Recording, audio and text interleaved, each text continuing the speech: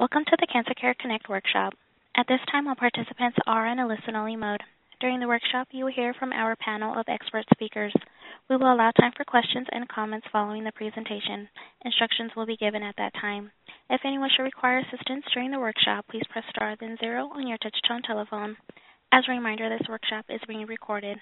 I would like to introduce your moderator for today's workshop, Dr. Carolyn Messner, Director of Education and Training at Cancer Care. Please go ahead. Well, thank you so much, Ayala, and I, too, would like to welcome everyone to today's workshop update on soft tissue sarcoma. And today's program is one that I know many of you have waited to hear about. There's a lot of interest in this topic. It's a very important type of cancer, sarcoma. And today's a collaborative effort between Cancer Care and many other cancer organizations. And I also particularly want to call out two sarcoma organizations, Sarcoma Alliance and Sarcoma Foundation of America. So those are also wonderful resources as well. And because of our collaboration and your interest in the program, we have over 490 participants on the call today, and you come from all over the United States. And we also have some international participants from Australia, Canada, India, Malaysia, Spain, Sweden, Switzerland, and United Kingdom, and Venezuela. So really a bit of a global call, actually.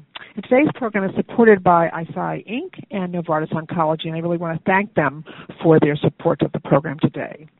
Now, we have wonderful speakers on our program today, a really wonderful team, really multidisciplinary team of medical speakers, oncologists, radiation oncologists, and surgical oncologists, really to talk to you about the treatment update on soft tissue sarcoma. And our first speaker is Dr. Is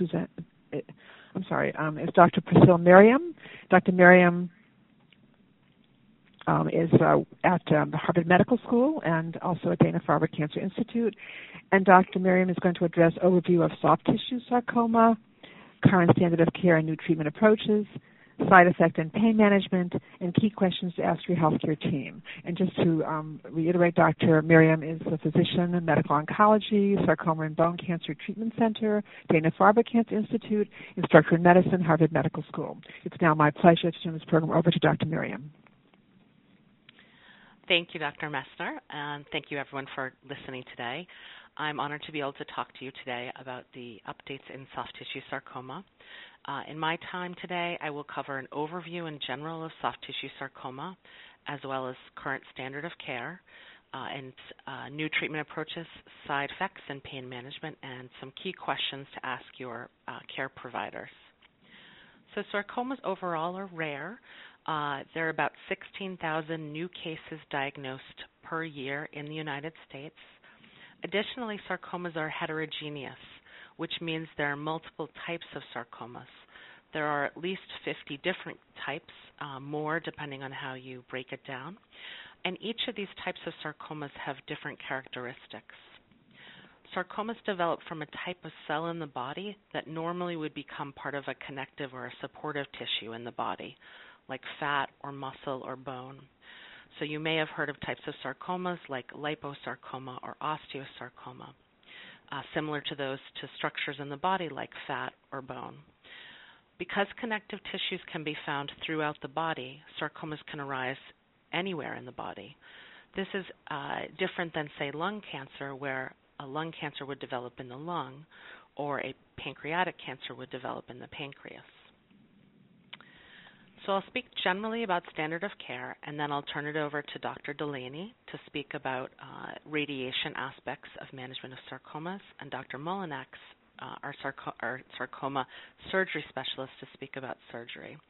One of the nice things about our conference today is that the three of us are speaking together in a multidisciplinary fashion, which is an ideal approach for the management of sarcomas. So when sarcoma is limited to one area of the body, your team may recommend surgery alone to remove the sarcoma, or your team may recommend the addition of radiation or chemotherapy, or both, either before or after surgery. The decision to recommend chemotherapy or radiation will depend on a number of factors, including the type of sarcoma you have, the location of your sarcoma, and sometimes features of your sarcoma that are described by the pathologist who reviews your tumor under the microscope.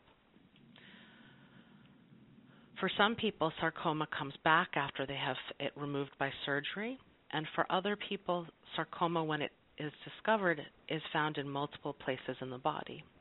For people in these situations, treatments like chemotherapy or medicines that go throughout the body may be appropriate. Doxorubicin is a chemotherapy drug that is generally considered the standard first-line medication for many types of sarcoma, but not all types of sarcoma. This is one of the situations in which it's so important to understand your subtype of sarcoma, because depending on the subtype of sarcoma, doxorubicin may be the appropriate first drug, but for other types such as GIST or gastrointestinal stromal tumor, the first line of treatment would be a medicine called imatinib. If, for instance, for something like a rhabdomyosarcoma, we might recommend a certain combination of chemotherapies rather than just doxorubicin. In general, many types of medicines are available to medical oncologists to treat sarcomas. I will review some of the newer medications that the medical oncologist has to use. One is an oral medication, which is called pazopanib. That's for people with sarcoma who have received chemotherapy previously. In studies, pazopanib has seen to slow down the growth of the sarcoma in some patients, and so that can be an important tool for us. Additionally, the drug called trabectedin was approved in the last several years by the FDA. This is a drug that actually was initially found in the sea. It was derived from a poison that's made by sea squirts, and now it's made in the lab. It was approved by the FDA recently, particularly for benefits seen in patients with leiomyosarcoma and liposarcoma. The drug has been used for many years. In fact, actually, it was approved many years prior in Europe, for example, and so worldwide there's a lot of experience with using this drug, and so it's generally well understood in terms of its toxicities and its benefits. Additionally, a chemotherapy drug, which is given intravenously, called eribulin, was approved recently by the FDA for liposarcomas. We actually think that it may also benefit patients with leiomyosarcoma because patients in the study did seem to have benefit when they received the eribulin as well. The most recently approved drug is a drug called olaratumab. And olaratumab is used now in combination with the drug doxorubicin, which I mentioned originally. Olaratumab is a medication that's part of a class of drugs called monoclonal antibodies.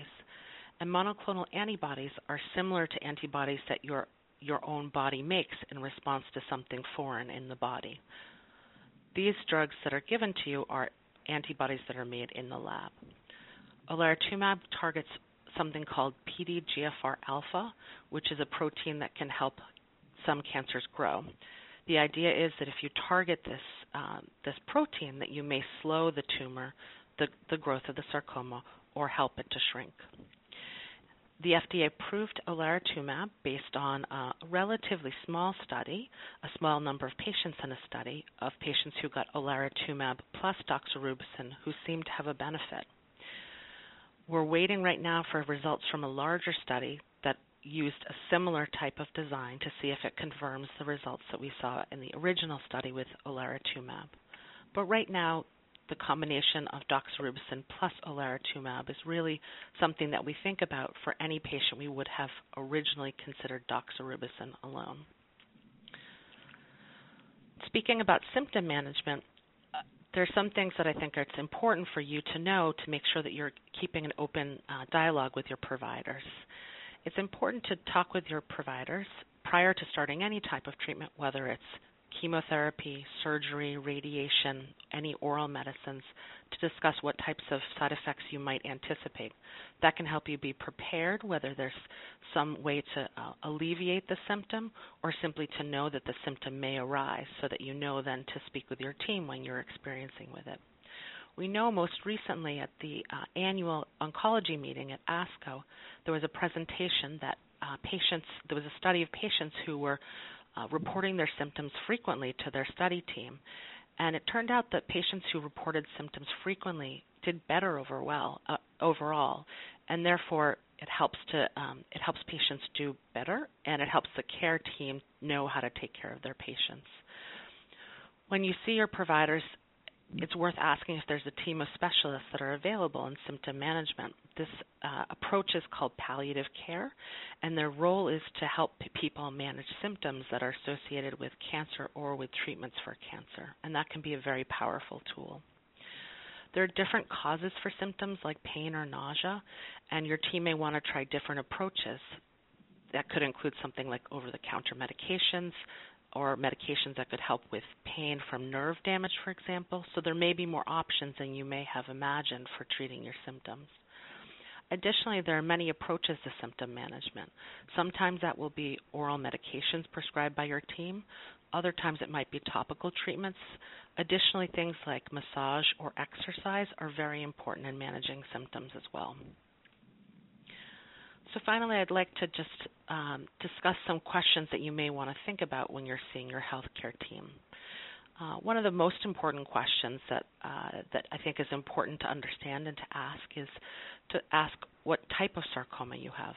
As I mentioned before, different types of sarcoma may behave very differently and may need different types of treatment. For example, treatment of a type of sarcoma called osteosarcoma is very different from a treatment of another type called leiomyosarcoma. You may also ask if your tumor has been examined by a pathologist who is experienced in diagnosing sarcomas. Sarcomas can be sometimes challenging to diagnose, and this can be critical in helping to confirm, one, that it is sarcoma, and then also to determine the type of sarcoma and then help your team determine what the best treatments might be for you. It's important to ask where the sarcoma is in your body and to ask your providers what they're hoping to achieve with the treatment that they're recommending. I would make sure to ask your providers whether there are any clinical trials that might be right for you. And clinical trials can be an important part of your treatment anytime from the moment that you learn that you've been diagnosed with sarcoma. So I'd be sure to ask that question and then keep asking the question, because clinical trials are important for us to learn more about how to treat people the best that we can with sarcoma. And then finally, I'd urge you to ask your providers and consider whether there are any groups or resources that might help you with some of the financial aspects of treatment, or of seeking consultations, or of participating in clinical trials, because that is, for many people, that's a very important consideration. So I'd like to turn over now to my colleague, Dr. Delaney, to hear about radiation oncology for sarcoma. Thank you very much. Well, thank you so much, Dr. Miriam. That was wonderful and very informative. And particularly you're calling out to the study that demonstrated that contacting your healthcare team with any concerns or symptoms that you were having on a regular basis really will enhance how you're going to do, because they'll have a better idea of how you're doing. So that was such an important point, and one that we'll probably want to discuss more during the Q&A. That's really excellent. Thank you. And our next speaker is Dr. Thomas Delaney. Dr. Delaney is Andres Soriano Professor of Radiation Oncology, Harvard Medical School, radiation oncologist, Department of Radiation Oncology. He's Medical Director, Francis H. Burr Proton Therapy Center, and Co-Director, Center for Sarcoma and Connective Tissue Oncology, Massachusetts General Hospital. And Dr. Delaney is going to address the role of radiation oncology, the types of radiation treatments, clinical trials, and follow-up care. It's my pleasure now to turn this program over to Dr. Delaney. Thank you, Carolyn. For patients who are not familiar with radiation therapy, this treatment might sound intimidating. What I thought would be important today would be for me to help patients understand how this, in fact, can be a very helpful and hopefully well-tolerated treatment for their sarcoma. Radiation therapy refers to the use of focused, high-energy X-rays or other particles to kill cancer cells. The physician who specializes in giving radiation therapy to treat cancer is called a radiation oncologist, and they're an important member of the sarcoma care team. Radiation therapy is often used in conjunction with surgery for the treatment of the sarcoma at the site where it arises. We refer to this as the primary tumor site, because there's frequently microscopic extension of tumor beyond the visible tumor. If one were to do more radical surgery to remove more tissue to eradicate this microscopic disease beyond the visible tumor, there can be a risk of loss or deterioration of limb function for sarcomas arising in the limb. And then in addition, surgery to obtain wide margins around the tumor may not be possible in a number of anatomic locations, such as the head and neck region or the back of the abdomen, which we refer to as the retroperitoneum. Since sarcoma is rare, it's very important to talk with a radiation oncologist who has experience treating multiple patients with sarcoma on a regular basis. Because the radiation doses required to kill microscopic cancer cells are lower than those to eradicate a visible tumor, the combination of removal of the visible tumor by the surgeon in conjunction with a radiation dose that can eradicate residual microscopic disease, in fact, results in a very high rate of local tumor control. In the tumors that arise in the arms and legs, for example, we're able to control the tumor at the primary site with good functional results in over 90% of patients. And in fact, there are some patients who have small sarcomas, and these are generally in the thigh and often small and low grade, which refers to the fact they aren't likely to spread to other parts of the body. That can also be adequately treated with surgery with a wide margin, and such patients would not, in fact, need any additional radiation treatments.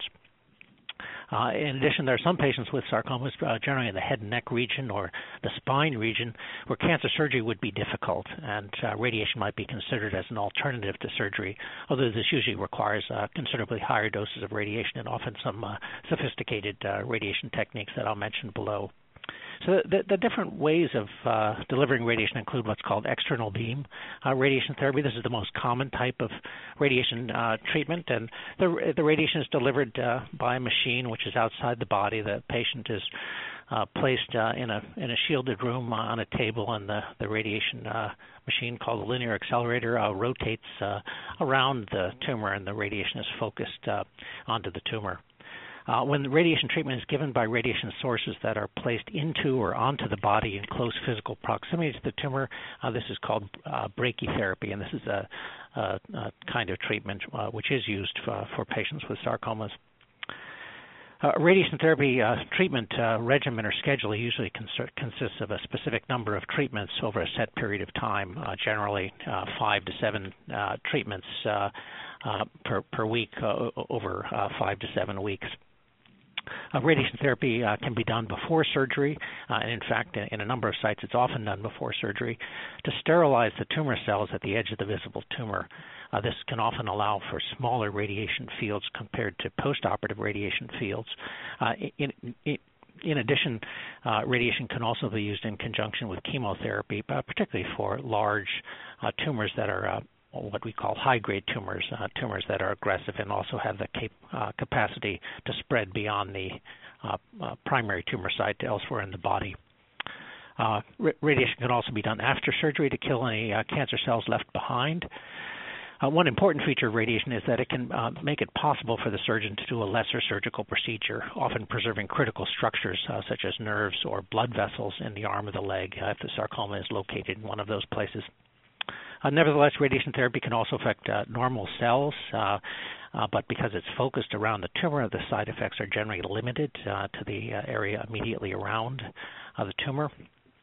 Newer radiation techniques have developed over the last 15 years that have improved the ability to treat the tumor and spare normal tissue. And many patients have heard of these or been treated by them. These include intensity modulated X-ray treatment as well as proton therapy. Intensity modulated X-ray treatment uses many small beams of radiation that are modified as the radiation machine rotates around the body, and it's frequently used now for sarcomas. It focuses more radiation on the tumor site and less on normal tissues, and as a result, there are fewer side effects than there were in the past. Some of the side effects from radiation therapy can include fatigue, skin reactions if the patient is being treated for a tumor in the abdomen, nausea, upset stomach, and loose bowel movements. In the short term, around the immediate time of treatment, radiation can cause an effect on the skin that looks like a sunburn. It's generally well treated with creams to keep the skin soft and help relieve discomfort. One important effect of radiation therapy can be an effect on wound healing, and that's why it's important to be treated by a team of specialists with a radiation oncologist working closely with a surgeon to reduce the impact of radiation therapy on wound healing. In the long term, radiation can cause thickening of the tissues undergoing surgery and radiation. With modern techniques, this will usually not, however, have a significant impact on function of an arm or leg. In some locations, such as in the groin, the combination of surgery and radiation therapy can unfortunately result in swelling of the leg, and there are, however, interventions that can minimize that, so that's important to discuss with your treating physicians. One rare but unfortunate impact of radiation for sarcoma can be the cause of a second cancer in the area which is radiated. This, fortunately, is a rare event. Happens about 1 or 2 patients who are followed for 10 years after treatment, so it's about 0.1 to 0.2% risk at 10 years. But nevertheless, this is one important thing that clinicians who are managing sarcomas will follow patients who've been treated with radiation to examine the area to make sure the patient hasn't developed a second cancer related to the prior radiation treatment. For the majority of patients treated with radiation therapy, early side effects subside 3 to 4 weeks after treatment is finished. One other recent radiation technique which is increasingly being used is called proton beam radiation.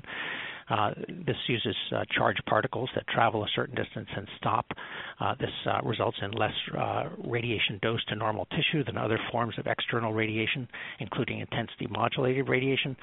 They are likely to have a significant role for particularly pediatric patients to reduce the side effects of radiation on normal tissues, but they're also being used for some sarcomas, particularly those in the spine and the pelvis that are not easily removed by surgery. One other radiation technique you may have heard about, I mentioned earlier, is called brachytherapy. This refers to the insertion of radiation seeds through thin tubes called catheters directly into or on the affected area of the body.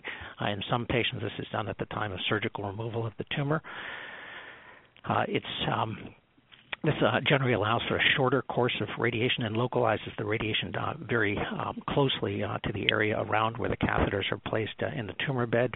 This nevertheless requires highly specialized skills and special training, and is generally only available in certain hospitals. The setup for brachytherapy, as I mentioned, usually starts in the operating room where catheters are placed.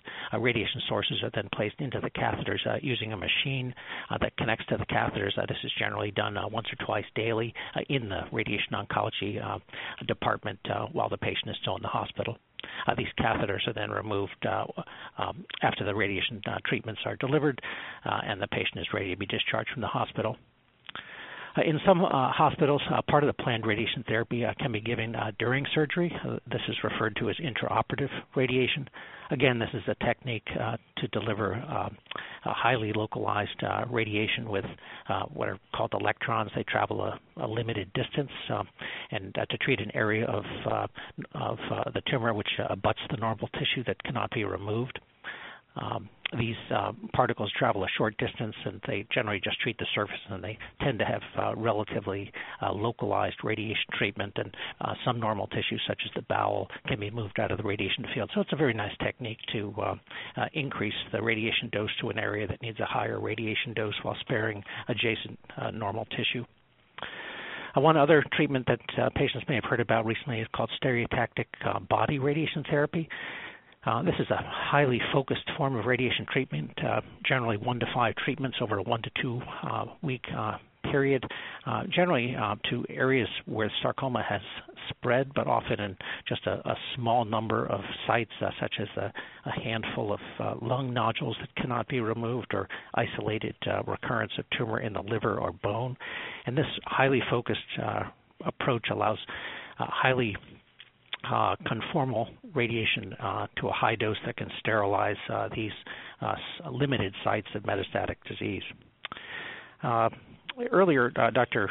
Miriam had mentioned the importance of clinical trials, and I wanted to expand upon that somewhat further. In the setting of soft tissue sarcoma, local treatment of tumors in the extremities often results in excellent control of the tumor at the site where the tumor arises. Nevertheless, patients with tumors that appear aggressive under the microscope, we call these high-grade tumors, and in particular, those tumors that are larger than 2 inches in size have a significant risk of spread of the tumor to distant sites, in particular the lungs. Unfortunately, conventional chemotherapy approaches have shown only modest benefit. New treatment approaches are tested in clinical trials, which test new treatment strategies that have shown promise in the laboratory.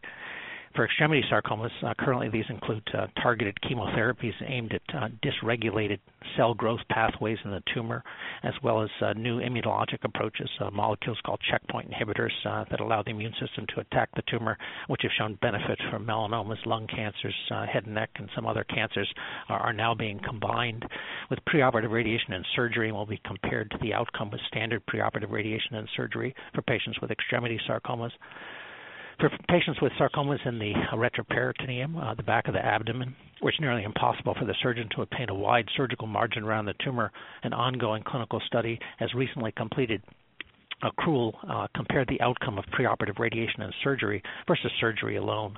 Another ongoing study is assessing the potential of using higher radiation doses in this setting to an area where it's difficult for the surgeon to get a wide margin, and this radiation is being delivered either with protons or intensity modulated radiation.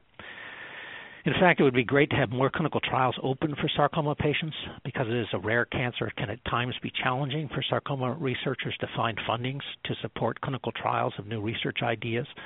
It, as Dr. Miriam mentioned, is also important for patients to ask their caregivers if they're eligible for any clinical studies so that they might have access to new treatments being tested in clinical trials.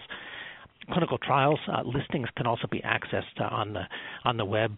The National Cancer Institute has a website, clinicaltrials.gov, that will allow searching by specific diagnoses, including sarcoma. In the last minute, I wanted to make a couple of comments about follow-up care for sarcoma patients as well as cancer survivorship. After the completion of treatment, follow-up care may include physical therapy, rehabilitation to optimize limb function for patients with tumors in the arms, the legs. And there is also what we refer to as surveillance care, which refers to regular visits with the treatment team to monitor the primary site where the tumor was surgically removed or radiated. These visits are initially scheduled at about 3-month intervals for the first 2 to 3 years, and then 4 to 6 month intervals out to 5 years, and then generally yearly out to 10 years. At these visits, there'll be physical examination of the primary site of the tumor, and in some locations, such as the abdomen, the patients will have abdominal CT or MRI scan to examine the primary site if it's not easily examined. In addition, there'll be CT scans of the chest to include the liver to see if there's any evidence of spread of the tumor to the lungs or the liver. In general, with soft tissue sarcomas, the highest risk of spread is in the first 3 years, so we tend to see patients more frequently and then somewhat less frequently thereafter. For some patients, if the tumor's not been removed, patients may also have a PET CT scan, which uses a sugar tag with a radioactive tracer to assess whether there's any residual metabolic activity in the treated tumor. We also use these visits to identify and address any late side effects of cancer treatment. At this point, we're going to move on to Dr. John Molinax, who's going to address the role of surgery in the treatment of soft tissue sarcomas. Oh, thank you so much, Dr. Delaney. That was outstanding, and I know there'll be questions for you during the Q&A, so thank you. And our next speaker is indeed Dr. John Molinax. Dr. Molinax is a sarcoma surgical oncologist, and he's assistant member, surgical oncology, sarcoma department, immunology department, H.C. Moffitt Cancer Center and Research Institute. Dr. Molinax will address the role of surgery in the treatment of soft tissue sarcoma, the importance of the pathology report, pain management, and quality of life concerns. It's my pleasure now to turn the program over to Dr. Molinax. Thank you very much. I appreciate the time to talk, and I appreciate the comments earlier by Drs. Delaney and Merriam regarding medical oncology and radiation oncology. I think to first talk about the role of surgery, you need to talk about the time before the consult. So oftentimes patients are referred to a surgeon either from their primary care physician or perhaps from another surgeon who may have already made a diagnosis of a soft tissue neoplasm or a sarcoma. I think before you see the surgeon, the first thing I always tell patients is really to sit down and write out a timeline of what's happened. So when did you first notice the lump or bump? When did you first have a CAT scan? When was the biopsy performed? It's often helpful for patients to get a calendar and put these dates in the calendar because you're going to be seeing lots of different physicians, and it's hard to retell that story, and you want to be sure those details are correct. You want to understand what the surgeon, the training of the surgeon that you're going to see. I kind of tell patients in a general practice, don't Google. You get a diagnosis, and the first thing we do these days is get on Google and type it in and see what's out there. I think if you're looking at your physician, the best thing to do is to go to the institution's webpage and understand, what's their training and what's their background. Do they work in a team or are they work in a solo practice? The surgeons, that we would certainly recommend would be those that work in a group like we're talking to you today and in concert with medical oncologists and radiation oncologists, because as you've heard already, these modalities are not silos and they need to be put together in a comprehensive treatment plan, and the timing of each modality is incredibly important. You want to be sure that the person you're seeing has seen patients like you before. As Dr. Merriam mentioned, sarcoma is a rare diagnosis, and oftentimes physicians and surgeons haven't seen many and don't see them often. And so as rapidly as we have changes in the treatment of these types of tumors, it's important to see someone who takes care of patients like you often. At that initial visit with the surgeon, really kind of the most important thing is obviously, as I said, the timeline, but to bring the CD of the images that you may have had done before. That consultation with a surgeon is ultimately going to be about, is this tumor that someone's diagnosed you with, is it resectable? Can it be removed? And the pictures are really the key there. Oftentimes patients will bring a paper printout report, or they get faxed from an outside referring physician, and it's really the images that are key. So I recommend any imaging you have along the diagnostic course, ask that radiology practice for the CD of those images and take those with you. The pathology report from a biopsy that may have been done prior to referral is also important. Bring that report with you. As when you're referred to see a surgeon, the referring physician will often say, we'll send all the records. But sometimes those records don't come, or they come late after your visit, and it's helpful if you can bring as many of those records as possible. If you see that surgeon on the very first day and they see you and they look at your films and they evaluate your case and they right off the bat schedule and recommend an operation, I think it's important to understand, if there are other options or other treatment modalities. Would radiation before surgery be helpful for you? Is there a clinical trial, as Dr. Merriam mentioned, of a neoadjuvant chemotherapy strategy? Could that be helpful? And ask these questions. Many, many times that first visit with a surgeon does not result in a final treatment plan, and I don't think that should discourage you at all. Sometimes patients they see the surgeon in referral and they expect that they're going to have all of their answers in one day, but a lot of times there's missing information or other tests that need to be performed, and that's not a bad thing. Oftentimes it's a good thing that to take a deep breath, step back, and reevaluate the data. I think when that time comes that you have that consultation and you have the discussion about the resection of your tumor, there's a few important things about that surgical discussion. First, as I said, you want to understand how that resection relates to the other modalities of treatment. So, for example, are we going to have an operation and then will you recommend chemotherapy, or then will I see a medical oncologist? After my operation, will I need radiation therapy, and how does that look? If those modalities are going to be employed, it's generally favorable for you to see that medical oncologist or radiation oncologist before your operation, so that you have that relationship and so that they understand and work with that surgeon to plan your treatment plan from start to finish. The expected morbidity of the operation, when we talk about this, we talk about what might be different for you after this tumor is removed. For those in the extremities, the loss of a particular motor function is important and should be discussed. Another important point to discuss is something called lymphedema. This is often talked about with breast cancer patients, but for sarcoma patients that have tumors in the groin or the axilla, oftentimes the arm or legs can have significant lymphedema after resection, and especially if radiation therapy is used as well. These discussions are important up front before surgery, and they help you to understand what to expect after surgery. The expected postoperative course is also important, so people become so focused on whether or not it's resectable or can I have surgery or when can I have surgery, but understanding what it's going to be like both in the hospital for the first few days after surgery and then at home. Are there services such as home physical therapy required? You need to go to a rehab facility if it's a large and complex resection? These are important questions to ask and to plan for before that planned resection. The inpatient services of the institution where the operation is going to be performed are important. Things such as physical therapy, occupational therapy, nutrition, and social work. These will all help to coordinate your care as you transition after the operative, in the postoperative period, back to home. I think something that kind of goes lost in all of these discussions is the review of sort of your insurance plan and how that will fit in. I think everyone's insurance these days is so different, and ultimately that financial stress can be a significant stress on patients. And I think knowing what's covered, things like home physical therapy or home health care before your operation can relieve stress after the operation because you have time to work through those challenges. Ultimately, the resection itself, from a surgical standpoint, obviously we want a wide resection and a complete resection. I think one subtle point to make here is really relative to the grade of your disease. So for patients with high-grade tumors, we know that we do need, a wide margin, and we are aggressive in the resection to obtain that, sometimes accepting morbidity in the effort to obtain good local control. However, for those low-grade tumors, something like a well-differentiated liposarcoma or a atypical lipomatous tumor in the extremity, we would think twice about resecting structure that would lead to long-term morbidity. And I think those subtle points are ones that your surgeon should discuss with you.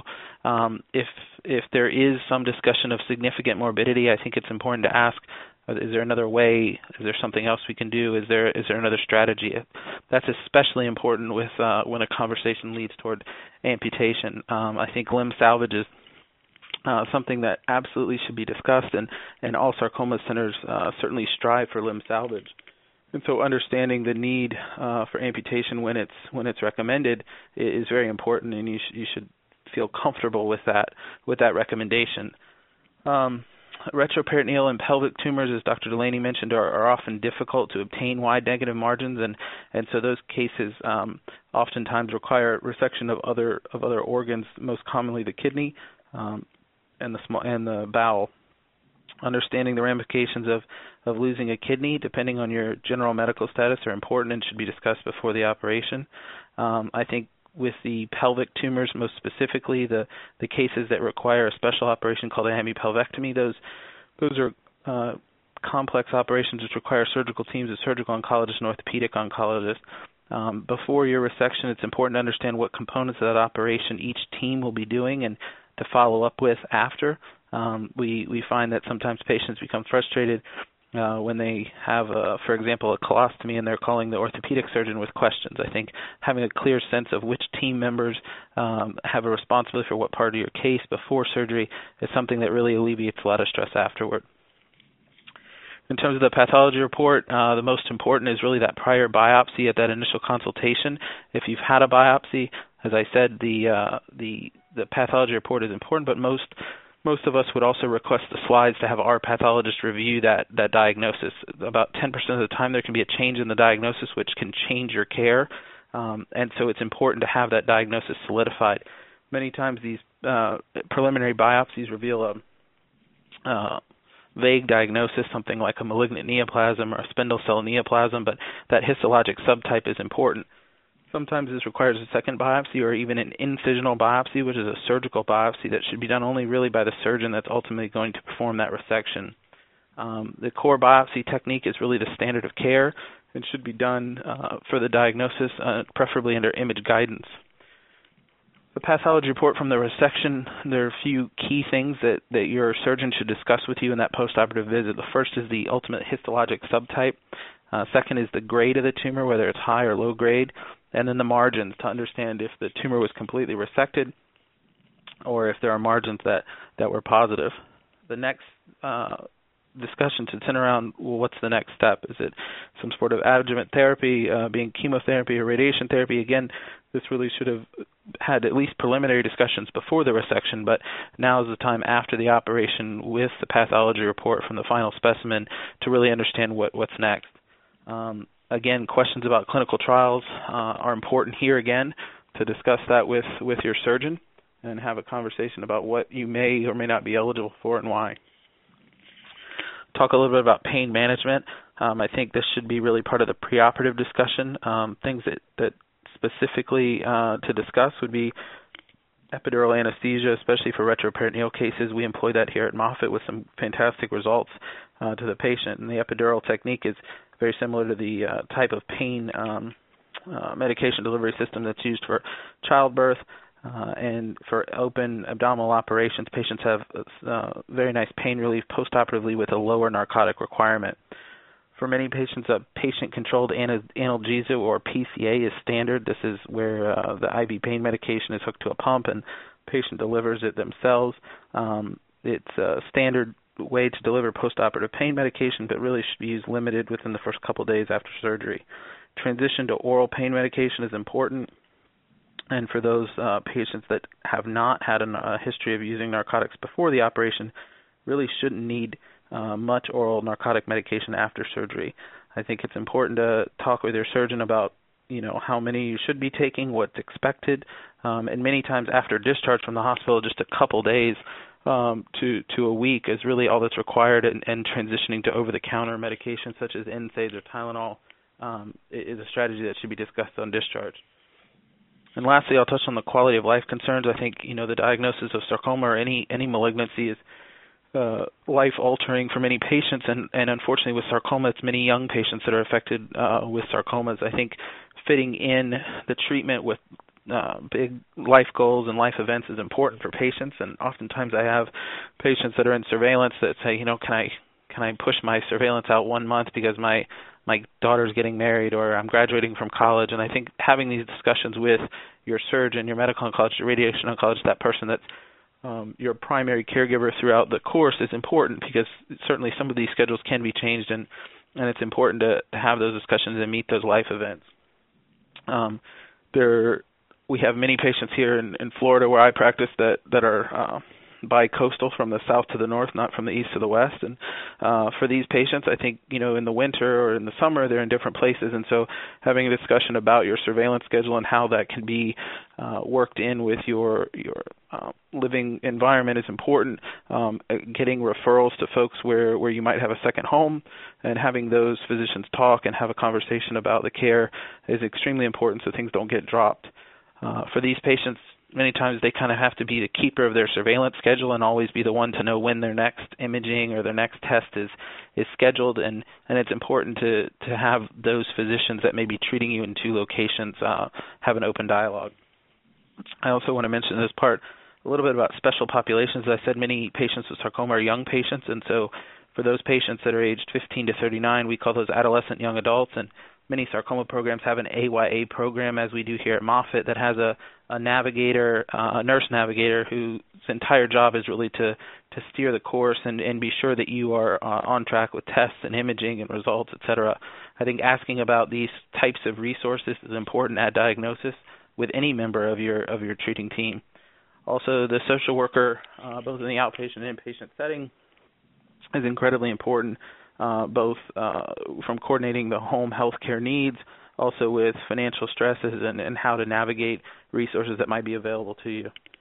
I think that's really kind of concludes my comments regarding the surgical experience after the diagnosis of sarcoma, and I look forward to your questions. Thanks. Oh, thank you very much, Dr. Mullen. That was wonderful and very comprehensive, and a lot of excellent information for everybody. So I know there'll be questions for you during the Q&A as well. And before we take questions, I just want to say a few words about the services that you can access from Cancer Care. I'll keep them brief. Cancer Care now does have a fund. Actually, I just want to mention that immediately, for people in Puerto Rico and the Virgin Islands, and also impacted by Maria, who are struggling with cancer and may need financial assistance. And so they can just simply contact Cancer Care at 1-800-813-4673, or may visit our website at www.cancercare.org. And actually, we will be sending all that information to you in the materials you get for the evaluation form after today's program. In addition, Cancer Care does offer financial assistance for many other needs that people experience when they're undergoing cancer treatment, so it's a good place to call if you're struggling with financial needs. We also offer counseling services by trained oncology social workers, and indeed, it's really someone that you can talk to. And many of you, because you are both all over the United States and also some internationally and have preferences for using technology, we do talk to people on the telephone, and we also do online counseling, and we also have online support groups, actually over 150 different types of online support groups for different types of ages, different types of cancer, so that they're basically, it's available, and you can check at our website for the different types of groups. And we also have a young adult program children's program, teen program, and programs for people, older adults, and everyone along, all ages really. And we have specialty programs for people with those concerns as well. We do offer lots of these types of workshops, and we also have publications that you can access from us as well. So with that being said now, we have lots of time for questions. I'm going to ask Ayala to actually explain to you how to queue up for questions. I know some of you are already doing this already, so I see some online questions, but I want everyone to have a chance to ask a question. So Ayala, if you could explain and bring all of our speakers on board, and we'll take as many of your questions as possible. And if we don't get to your question, I will definitely at the end of the call give you very clear direction in terms of how to get your questions answered. Ayala? Thank you. Ladies and gentlemen, if you would like to ask a question, please press star then 1 on your touch-tone telephone. If your question has been answered and you wish to move yourself from the queue, you may press the pound key. Those of you on the web may submit questions by clicking Ask a Question. Our first question is from Harriet W. Your line is now open. Thank you. I was diagnosed with uterine leiomyo, and a fair amount of the area was necrotic. What's the implication of having necrotic tissue? Does that speed the spread? Does it slow it down? It was the fibroid. And it was a fibroid where the sarcoma was discovered. And if it does come back in a different part of the body, is it still uterine leiomyo? Thank you. Actually, for that question, Harriet. Dr. Miriam, would you want to begin to address this question in a general way? And, of course, we do recommend, Harriet, that you would then take this information back to treating healthcare team. Harriet? Hi, Harriet. Hi, it's Priscilla Merriam. So, it's hard for us to know necessarily what the meaning might be of necrosis when we see it in a pathology report or when a pathologist reviews it. Necrosis is basically dead cells, and what it suggests is that all cells need nutrition, need blood supply in order to live, whether they're cancer cells or healthy cells. And necrosis suggests that those cells, for some reason, were not able to get adequate nutrition. Sometimes that can just be an aspect of the tumor. Other times it can suggest that the tumor may have been growing at a pace that made it so that it was hard for the tumors to grow enough blood supply to get adequate nutrition. But, we don't have a way or that I can say for sure that seeing necrosis means one thing or another in terms of how your leiomyosarcoma may behave over the long term. For people who have sarcoma removed in one part of the body, like a leiomyosarcoma found in the uterus, which is a very common place that we see leiomyosarcoma, if the sarcoma is discovered somewhere else, such as the lungs, which is a common place that we would see it if it were to spread, it would still be a leiomyosarcoma. And what we know from that sort of situation is that at the time when the sarcoma is discovered, typically what we'll do is we'll get pictures of areas, CAT scan or PET scan, of areas that we know that the sarcoma may have spread to. And then people have surgery.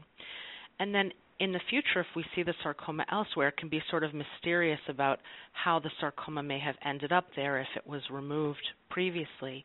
And what we know is that when we see sarcoma elsewhere in the body later in time, that sarcoma cells had already broken off from the main tumor at the time of diagnosis, but they were so small at that time that even though we took pictures and followed with pictures with CAT scans, for example, that tumor may not have had enough time to grow big enough for us to see it on pictures. So that would be a leiomyosarcoma and often maybe have some of the characteristics of the original leiomyosarcoma. That said, sometimes sarcomas that are elsewhere in the body that have spread can sometimes develop new characteristics that are different from the original, that are in addition to some of the original characteristics of the leiomyosarcoma. Excellent. Thank you. And does anyone wish to add, Dr. Delaney or Dr. Molinex, to Dr. Merriam's excellent response here? No, I think it was perfect. Okay. Nothing to add. Okay. And we have a question from one of our online participants. I'm going to have, if Dr. Delaney would address this one. It's, for stage 4 patients, is there a better time for clinical trials during treatment? Earlier when you are healthier or later when you may be sicker? So if you could address this in a general way, Dr. Delaney. I'll make a couple of comments, and I'll also ask Dr. Miriam to comment as well. As a general rule of thumb, patients respond better to any cancer treatment when they are less sick, and in particular in the cancer setting, patients who have quite advanced cancer with significant weight loss and poor nutritional status are in fact generally poor candidates for any treatment. They don't tolerate the treatments as well, and they're often less effective because I think in part we may rely on other tumor-fighting mechanisms in the body, such as the patient's own immune response. So I think for patients who present with stage 4 disease, which refers to disease that has spread to distant sites beyond the primary tumor site, I think it's important to consider the best options at the time of diagnosis. I also comment that we appreciate now there are different kinds of stage 4 disease. There are some sarcoma patients who will present with what we refer to as oligometastatic disease. That just means they only have metastatic disease in a small number of sites, 1 or 2 sites, that they can be cured. If, for example, if it's tumor spread to the liver or tumor spread to the lung, by surgical resection or by focused radiation treatments. So I think it's important, again, to be seen in a sarcoma center where you'll have access to all of the available specialties. So, thank you. I just want to add also some additional thoughts about your question, which is, I hear from patients that come to see me that there's a stereotype that if a provider recommends a clinical trial, that I think some patients hear clinical trial and they may worry that means that there are not good options available if the doctor is recommending a clinical trial. For me, I actually think of clinical trials as being really important options at all stages of the treatment. Clinical trials can offer opportunities to have access to a medication that is maybe very promising for your type of sarcoma but has not yet been approved, for example, by the FDA. Or there may be some sort of approach, such as I know Dr. Delaney had spoken about previously, that maybe we don't need to give as many treatments of radiation as we thought previously, and a shorter course of radiation might be appropriate. So I think at all stages of your treatment, clinical trials are designed to ask questions, and to ask questions whether the treatment that we're investigating might be better or might be an additional option to currently available treatments. So in my mind, I do not think of clinical trials as something that would be consideration after you've exhausted the standard types of therapies, but I myself, whenever I'm meeting with a patient, am always trying to think of what clinical trials are available at every single moment that we're working together. So thank you. Thank you. And Dr. Molnitz, did you want to add anything as well? Or? No, I think it's just, oftentimes patients with a diagnosis of sarcoma, they will see either a surgeon or a medical oncologist as their first physician after the diagnosis. And I think with the surgical consult, if that's the first person you see, understanding how clinical trials may fit into that resection is important. Some of these trials are neoadjuvant trials, comparing standard regimens that are typically given in the adjuvant setting, but in the neoadjuvant setting. And if you go forward with resection, sometimes that'll impair your eligibility for some trials. So I think having that discussion, as Dr. Merriam said, early in the course, in the diagnosis, and learning how they might fit in with your treatment plan is important, no matter which physician you see first. And thank you. And there's a question actually for you, Dr. Molnitz. What does it mean when I hear a surgery will be performed in en-bloc resection? Sure. So an en-bloc resection refers to a resection of the tumor itself with the adjacent normal structures. So if that's in the extremity, it's going to be muscle groups, maybe soft tissue such as fat, skin, or blood vessels. If it's in the retroperitoneum or the trunk, which is most commonly where that term is used, it means that the organs are removed with the tumor itself. So for example, a common tumor in the retroperitoneum is a liposarcoma, and these tumors encase the kidney. And so resection of the tumor requires many times removing the kidney itself.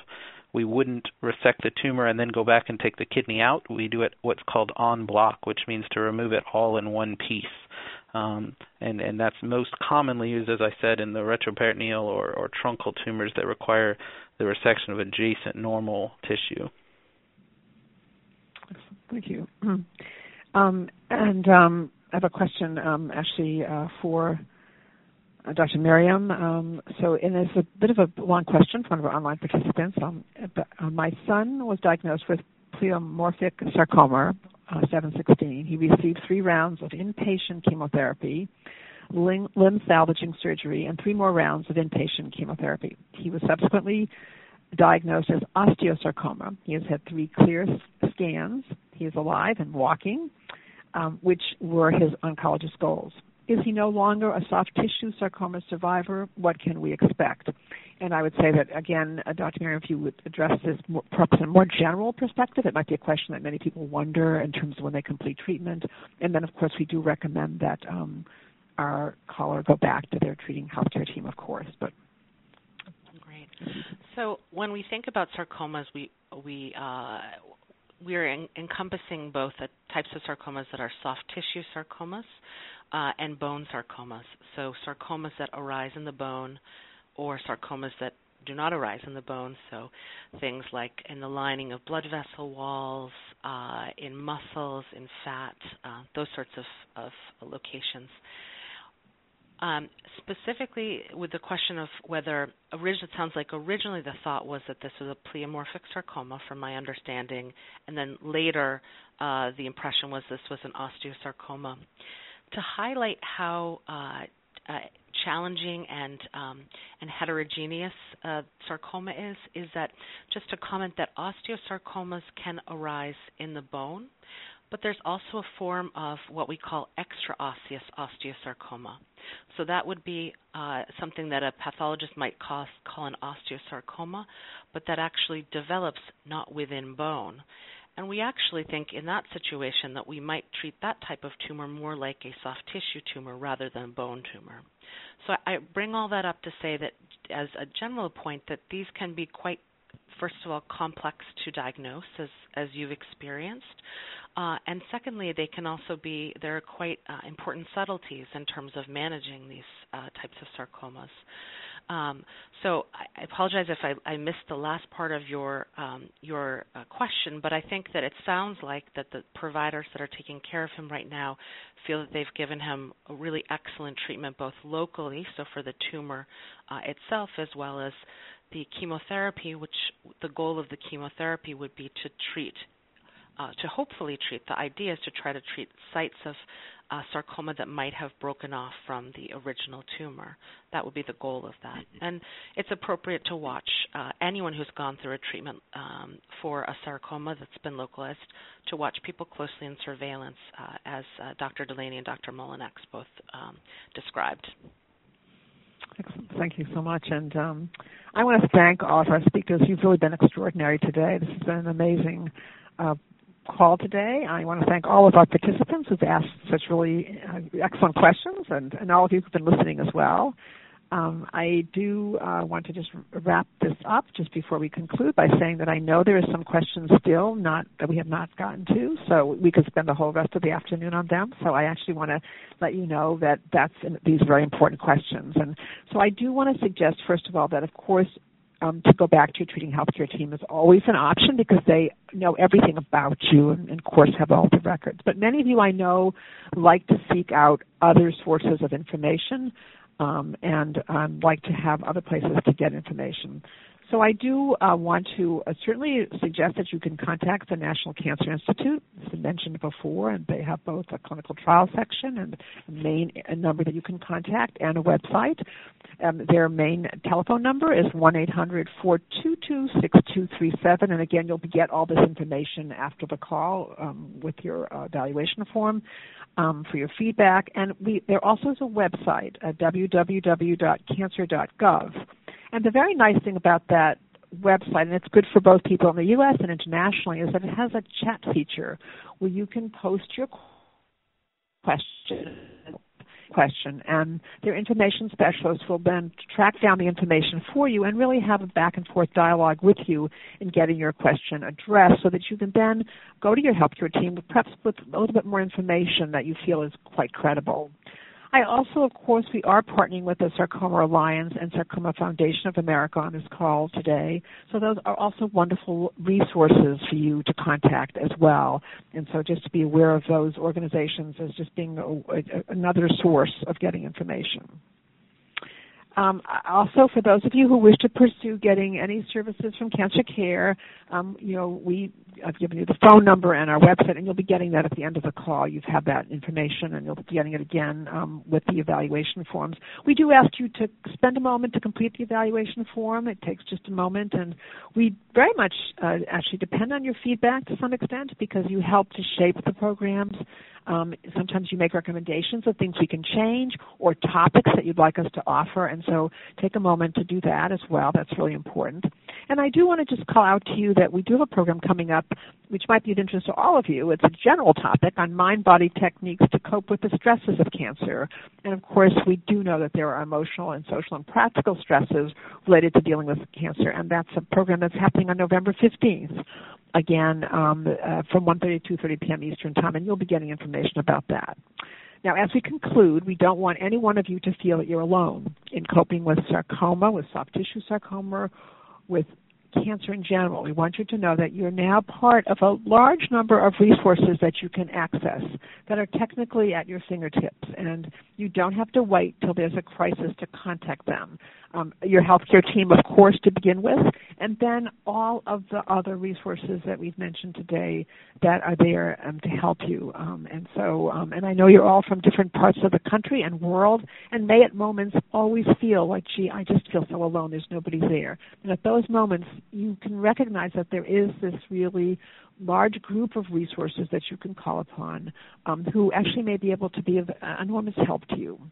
So I want to thank you for your participation today, and I want to wish you all a very fine day. Thank you all. Ladies and gentlemen, thank you for your participation. This concludes the workshop, and you may now disconnect. Everyone, have a great day.